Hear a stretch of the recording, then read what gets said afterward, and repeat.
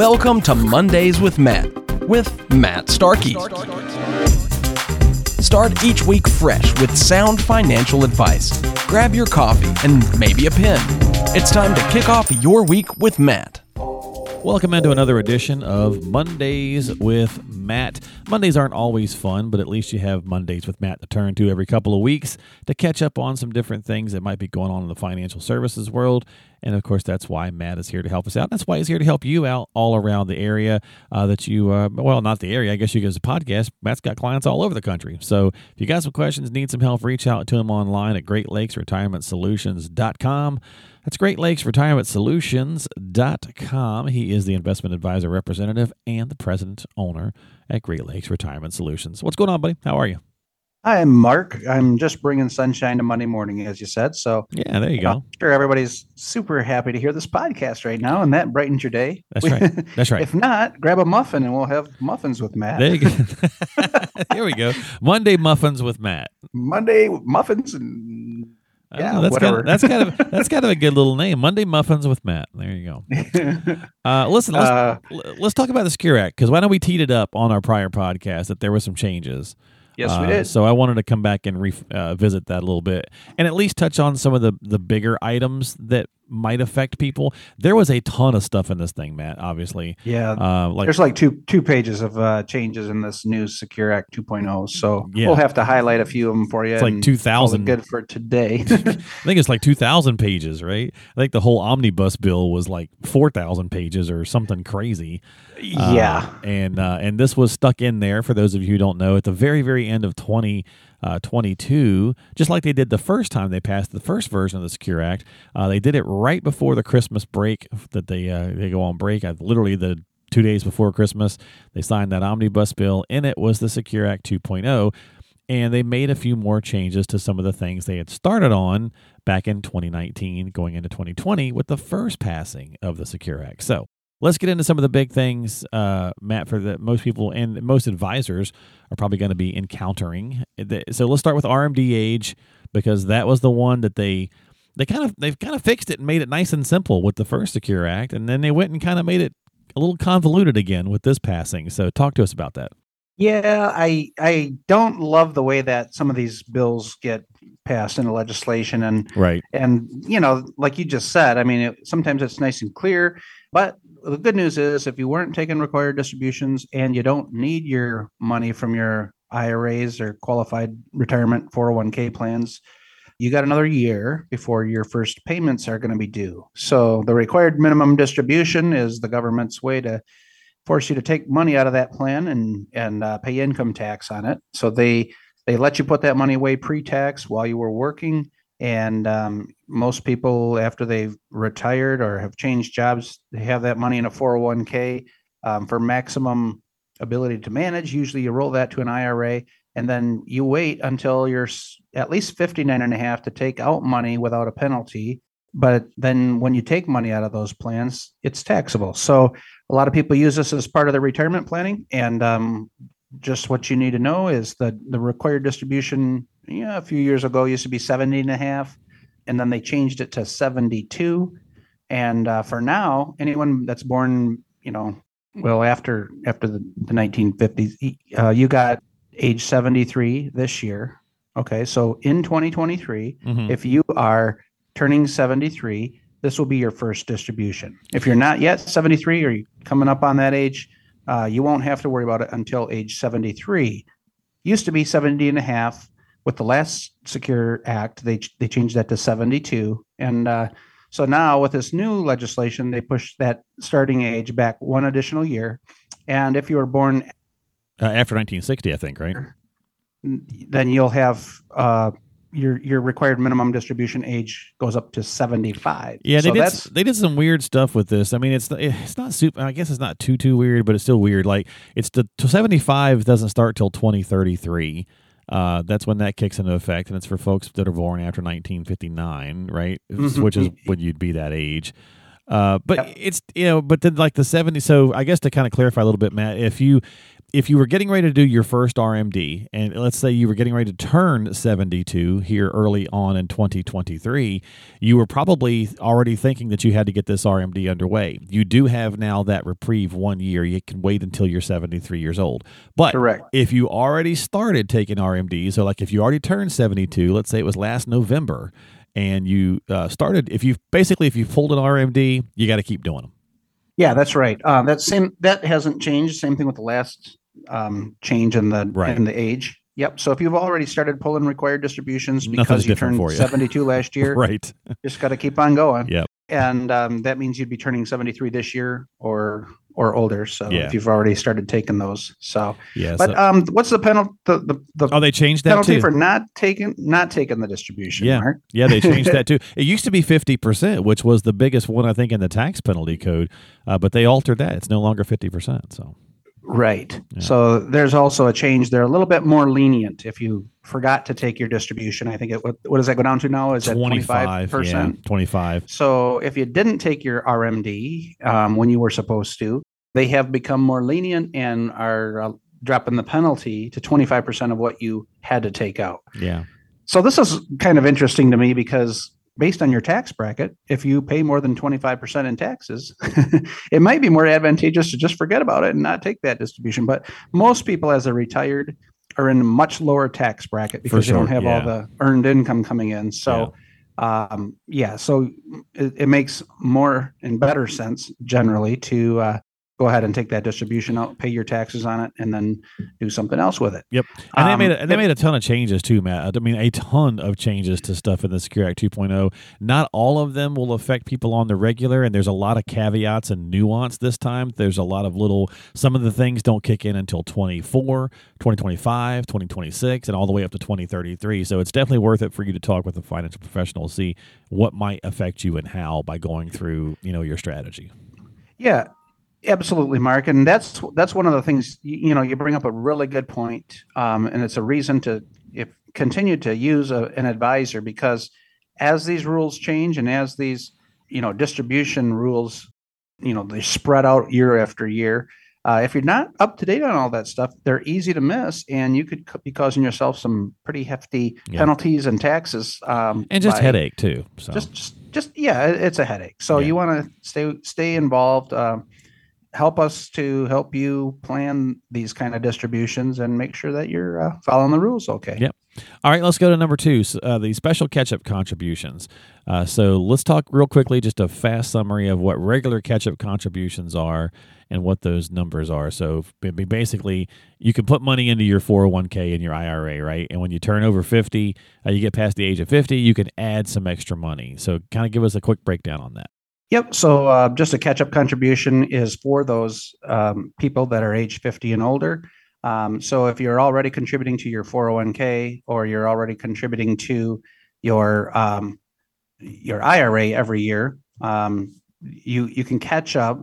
That means as you get older, the IRS has made a provision. You can add a little bit extra than their rule, and you can either take a tax deduction for it if you're in a pre-tax, or you can also catch up with the after-tax dollars like on a Roth. Mm-hmm. That amount was $6,000, and then the catch-up was $1,000 for a traditional IRA contributions last year, and that's gone up to now $6,500, and the catch-up is $1,000.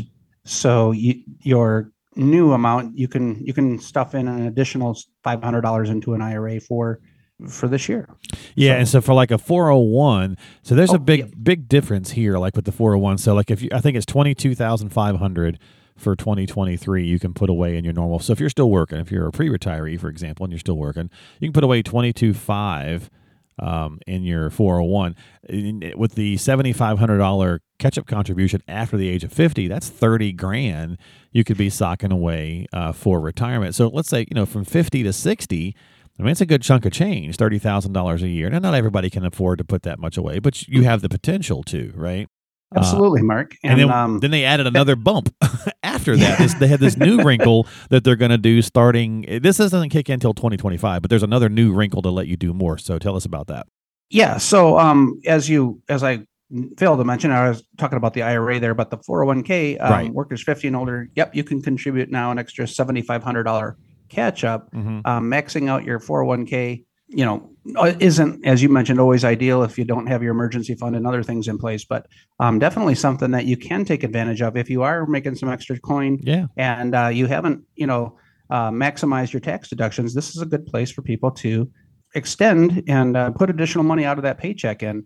And once you start doing that, naturally, if you got a decent income and maybe a 2-income family, it provides some opportunities for us to maximum fund those accounts.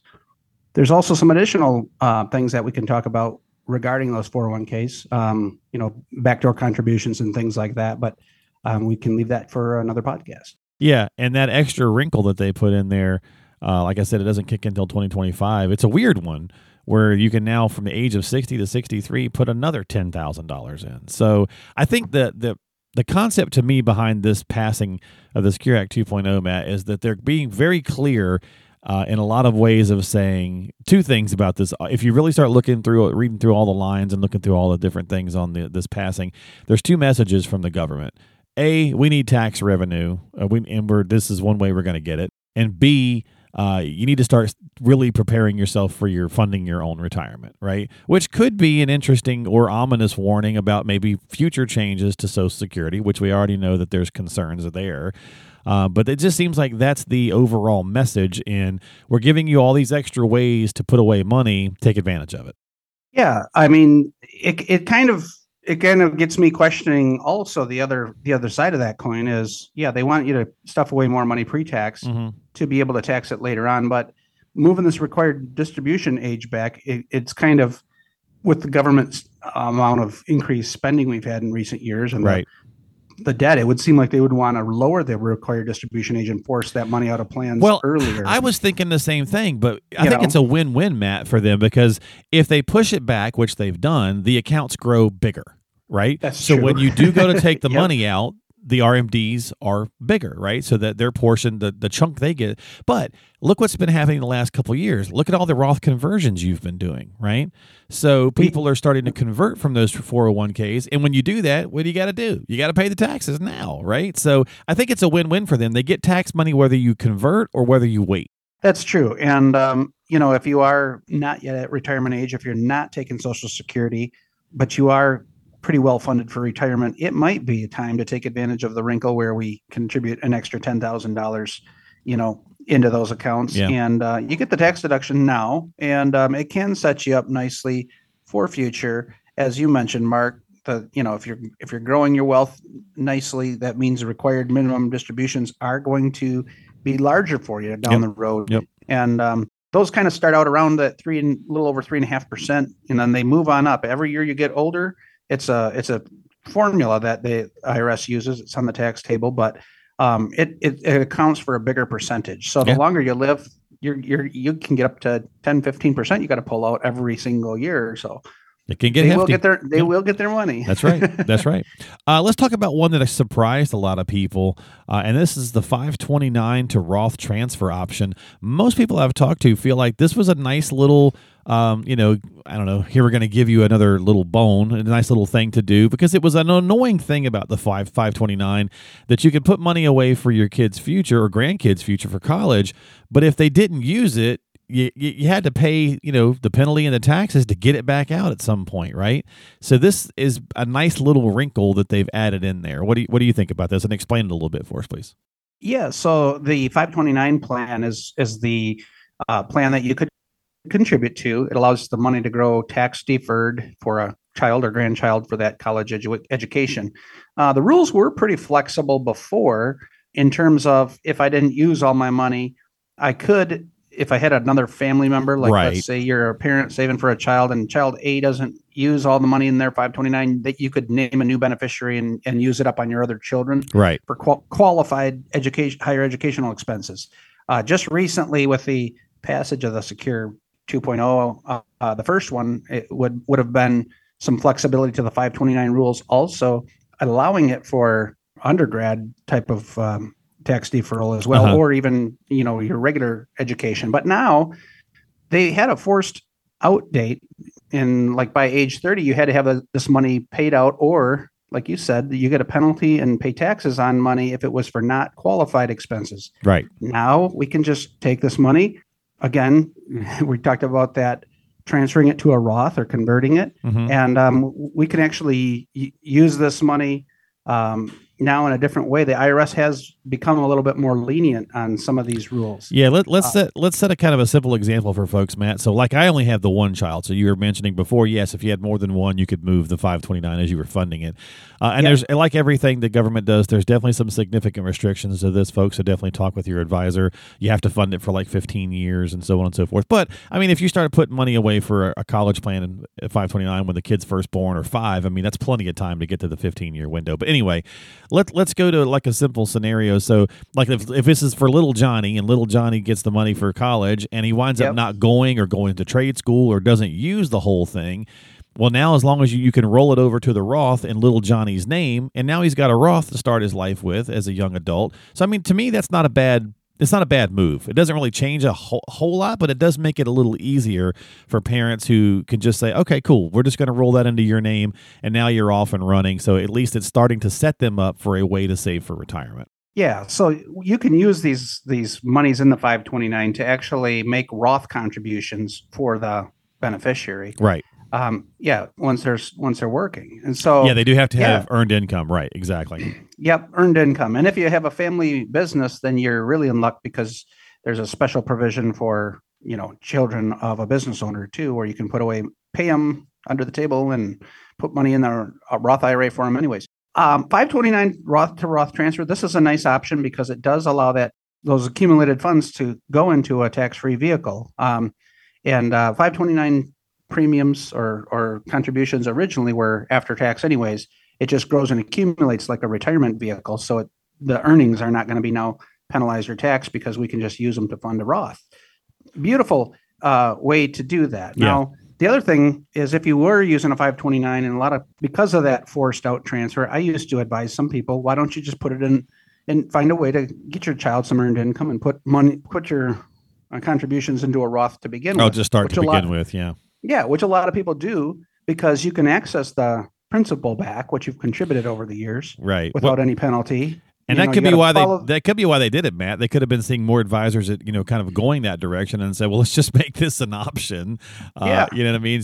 Because it seems like they are there's a lot of merger too amongst trying to get a lot of the plans, the disparage that was between different kinds of company sponsored plans. There's a lot of little things in the Secure Act 2.0 as well that kind of are bringing those into alignment with one another as well. So maybe they were just kind of trying to clean up some loose ends out there.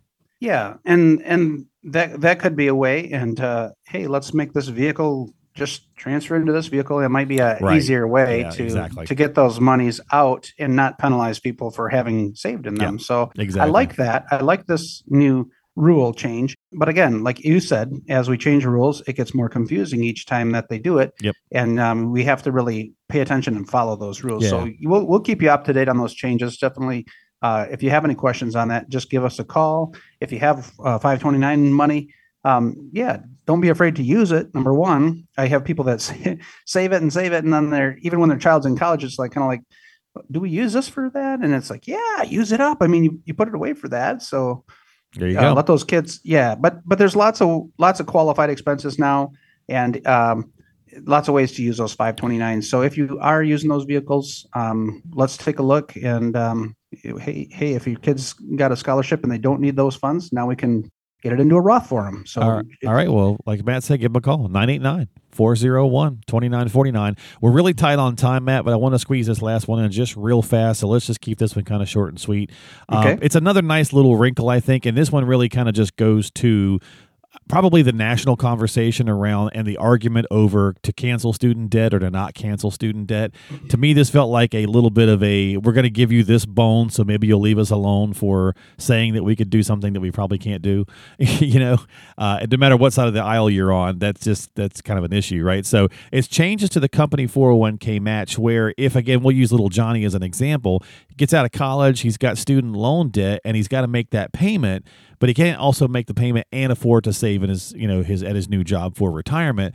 Like with a company match, what they're doing is they're allowing the amount of that loan payment. So let's say it's $300 student loan payment. The company could choose to match that and put that into an account for them.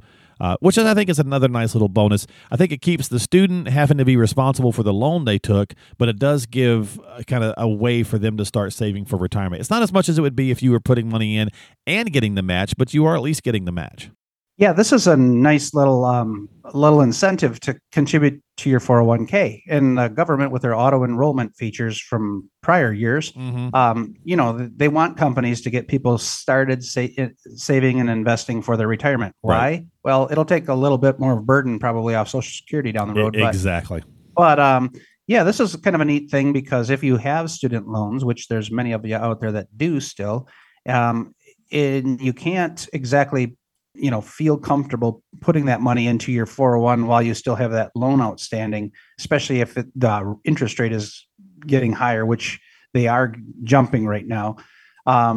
So one of the cool things is you can still pay off those student debts, but you can qualify for a company match on those payments. So in the example you gave, Mark, if you're contributing $300 a month to pay off those student loans, but you just don't have an extra money to put in the 401k.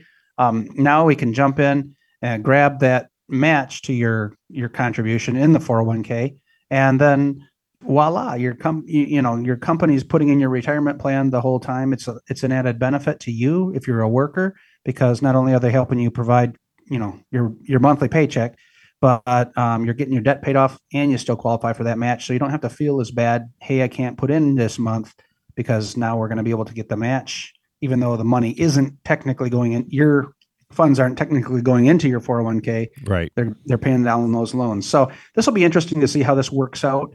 And for the larger employers, I'm sure it's going to be great. They can keep the employees sticky, if you will, bonus. Or keep them. Mm-hmm. Yeah. And unfortunately, and this is where it borders on my right to be my own business owner and provide the benefits I want for employees, it allows less discrimination. Like, hey, they're not putting in their plan, so why do I have to match it? From an employer's perspective, this might be a little bit of a downer, but at the same time, well, and I don't think it's mandatory yet. I think as initially right now, my understanding is that it is the employers may have the option. It may not be necessarily a hard cut and dried. I think that's where a lot of the nuance has still got to come to pass. And again, a lot of these things don't even trickle out right away. They trickle out over time. So much like the elimination of the Stretch Act, Matt, and the first Secure Act, which we've talked about before. And if you want to go check out a prior podcast on the first Secure Act, you can certainly find that by subscribing to the show. But I think much like that, they don't always clarify, right? They still didn't even clarify what the whole 10-year rule means for how to take the money out and the tax burden from the IRS. And so they're still, right? So I think there's still, who knows, Secure Act 3.0 may clean up some more of this, which is why I didn't really spend too much time on that one. I really wanted to focus on the bigger ones. Exactly. And I know you did say you want to keep that that element short, but so there's a lot to ponder when these new rule changes come out. To answer or to jump on what you just said, we didn't even find out till late in 2022. They did make changes to that. Right. Required distribution on inherited money too. So as these rules come out, the thing to keep in mind is whoever drafts these bills, they have an understanding of what they're trying to accomplish. A lot of times these get voted in, and until they're looked at by each branch of government, there's a lot of things that don't actually come out or go into effect immediately. Yeah, agendas change and so on and so forth. So for now, the big ones to keep an eye on is probably just going to be the catch-up contributions for 2023, the RMD age being pushed back, and a couple other little things here and there. So again, talk with your financial professional like Matt if you need some help. We're going to wrap it up, but thanks for your time as always here on Mondays with Matt. Don't forget to subscribe to us on Apple, Google, or Spotify. That way you can catch future episodes as well as check out past episodes. And you can find it by typing in Mondays with Matt in the search box, or just go to Great Lakes Retirement Solutions.com. That's Great Lakes Retirement Solutions.com. A lot of good tools, tips, and resources at Matt's homepage, and you can also subscribe and check out things on the podcast page there as well. For Matt Starkey, I'm your host, Mark Killian. We'll see you next time here on Mondays with Matt.